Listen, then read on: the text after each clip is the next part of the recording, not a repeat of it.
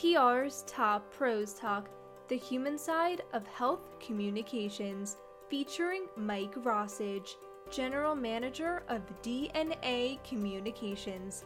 And here's your host, Doug Simon. You like to talk about the human side of health communications. What do you mean by that? I think in health communications, it's easy to forget that behind the patient, there's a person. And so as I think of health communications at all, I always like to think about the person behind that patient, what they do in their day-to-day life, who they are, what makes them tick as an individual, and then layer on top of that the condition that they may be encountering, because it helps you to contextualize what's going to actually resonate and break through with them as a human rather than someone who has a specific condition. Yeah, and does that tie into what you call the threshold of caring?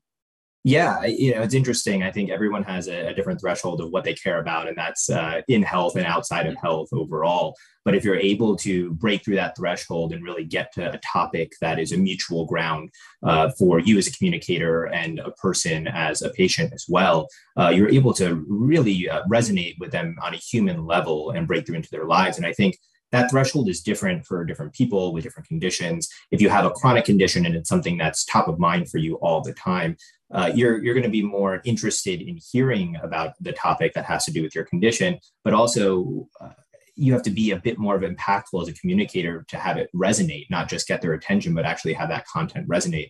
Versus if it's a condition that is kind of coming in and out of your life and you're not as familiar with or ingrained in it, you may actually, in an ironic way, have a lower threshold for what's new to you. So it's actually sometimes easier to break through in those non-chronic conditions for that reason.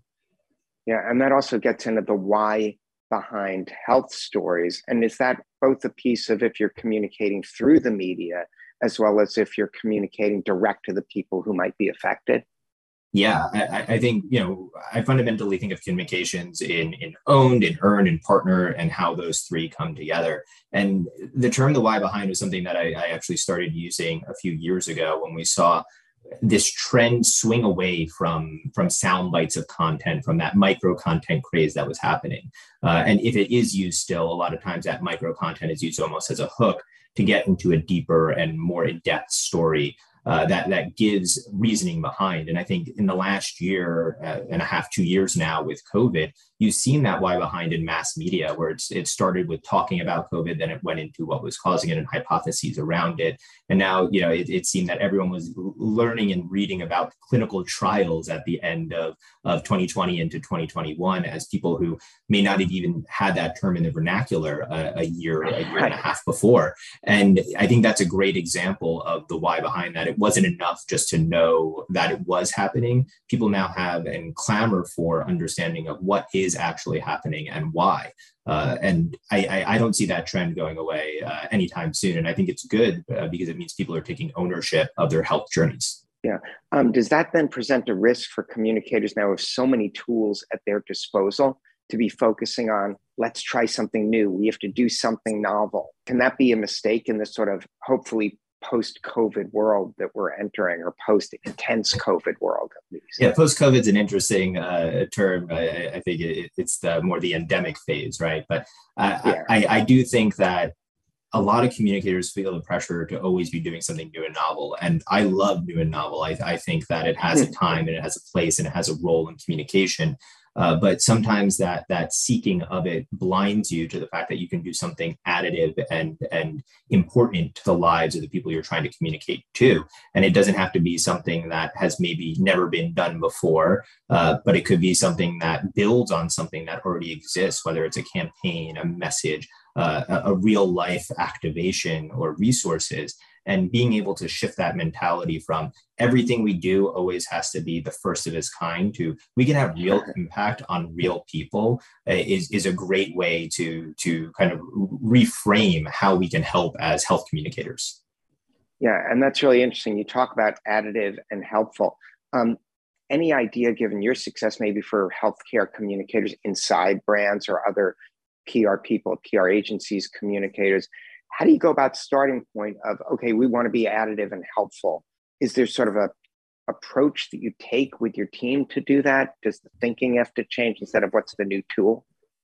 Yeah, it starts with where we actually started our conversation of thinking as of patients as people, and people have real issues and barriers in their life that they need to overcome, whether it's in health or not. But if they are thinking about health, and you're able to dig into what's stopping them from getting the resources they need, the information they need, the products or the improvement that they want to see, using that as a starting point and saying, how could we as communicators help to solve some of these true pain points? Because now you're not just trying to raise awareness of something, you're shifting from that awareness to an impact on a person's life.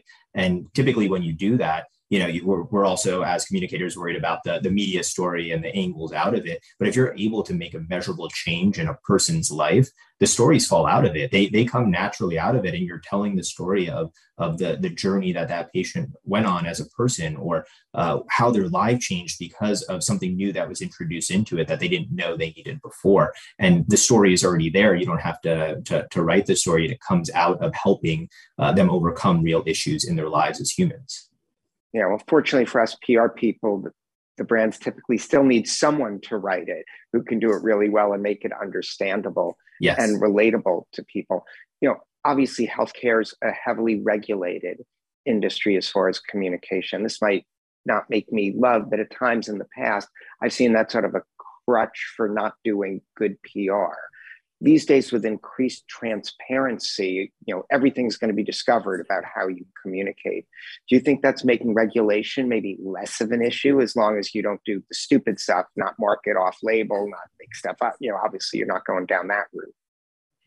Yeah, I think regulation is good, and I know that's shocking from a health communicator, but I think it's important in this space. Our communications in health should be held to a higher standard, because people are making potentially life-changing decisions off of this. And so I fundamentally like to approach dealing with the regulation, medical, legal teams at our partners by actually partnering with them, not just coming with something that's fully baked, bringing them along the journey, making sure that they have a say to input, and then also explaining the why behind our decisions. That fundamentally is something that they also only know what they know, and being able to educate and also have a two-way conversation where we know that we may have to change things. They know that we may have to provide additional information to educate them on why we're making a decision. But I think it's important to have that regulation, though, because we need to make sure that the science is accurate, that we're not misleading anyone, that we're holding what we put out there to the highest of standards to ensure that people are informed to make a decision as humans. Yeah, and a big part of healthcare communications can be partnering with advocacy groups. At your firm, you both work on major diseases that are very common, also rare diseases. Any insights maybe on the advocacy partnerships, both in the rare disease space and in the more common, well-known conditions? Yeah, advocacy is such a fundamental part of what we have to do in health, because we need to make sure that we're not just duplicating efforts that are already out there. And advocacy communities not only have the finger on the pulse of the community, but they also know what that community is looking for. I was talking before about finding those real issues. A lot of times that's done in partnership with advocacy, of saying, what are you hearing from the community? What a lot of them also have a condition or are caretakers of someone with that condition, right. Especially when the rarer the condition, the more likely the people leading those advocacy organizations are involved in it, not just professionally, but personally. And so looking at them as someone that's not just, we want to come to you and say, rubber stamp this for us, but approaching them and saying, how can we help you? We have 3 ideas, but these are starting points, for example, and start that dialogue and that two-way conversation in order to then progress into, now what is something we can do together that can materially impact in a positive way the lives of your constituents.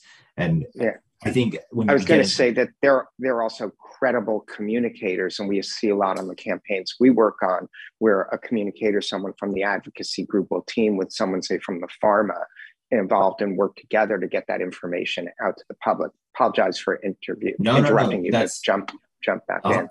100%. That's oftentimes how we partner. Other times it is seeing if there's a resource that we can build for them that they may not have the resources for, especially when you're getting into these rare or ultra rare diseases. You have sometimes an advocacy community that is of the hundreds of thousands versus the millions, and then in the ultra rare you're getting into the thousands, the tens of thousands, and so. Right. They have very specific needs, and we can come in to help them realize or fulfill those needs in a way that can not just change their relationship with people, the patients, the caretakers in the community, but really help them tell a fuller story as well, because sometimes they don't even have that communication arm to do it when you get into those smaller niche communities. Yeah, and Mike, this is such a thoughtful discussion. It makes me want to ask, do you ever get a sense of just pride in knowing that the work you do can actually help people out there? And is that something critical for people in the health comm space to keep in mind?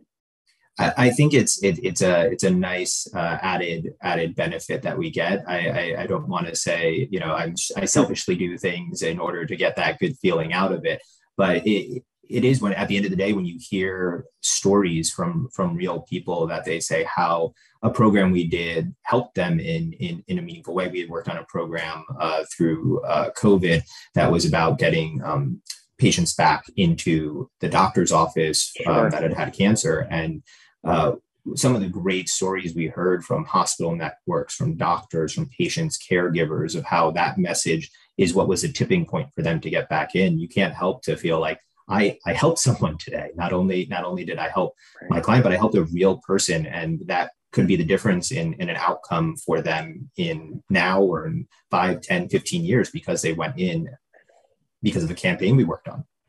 Yeah. And of course, clients are real people too. So that could be our next campaign. But thanks so much for spending time with us and sharing your thoughts. It's really great stuff. Yeah, I appreciate the conversation and the discussion today.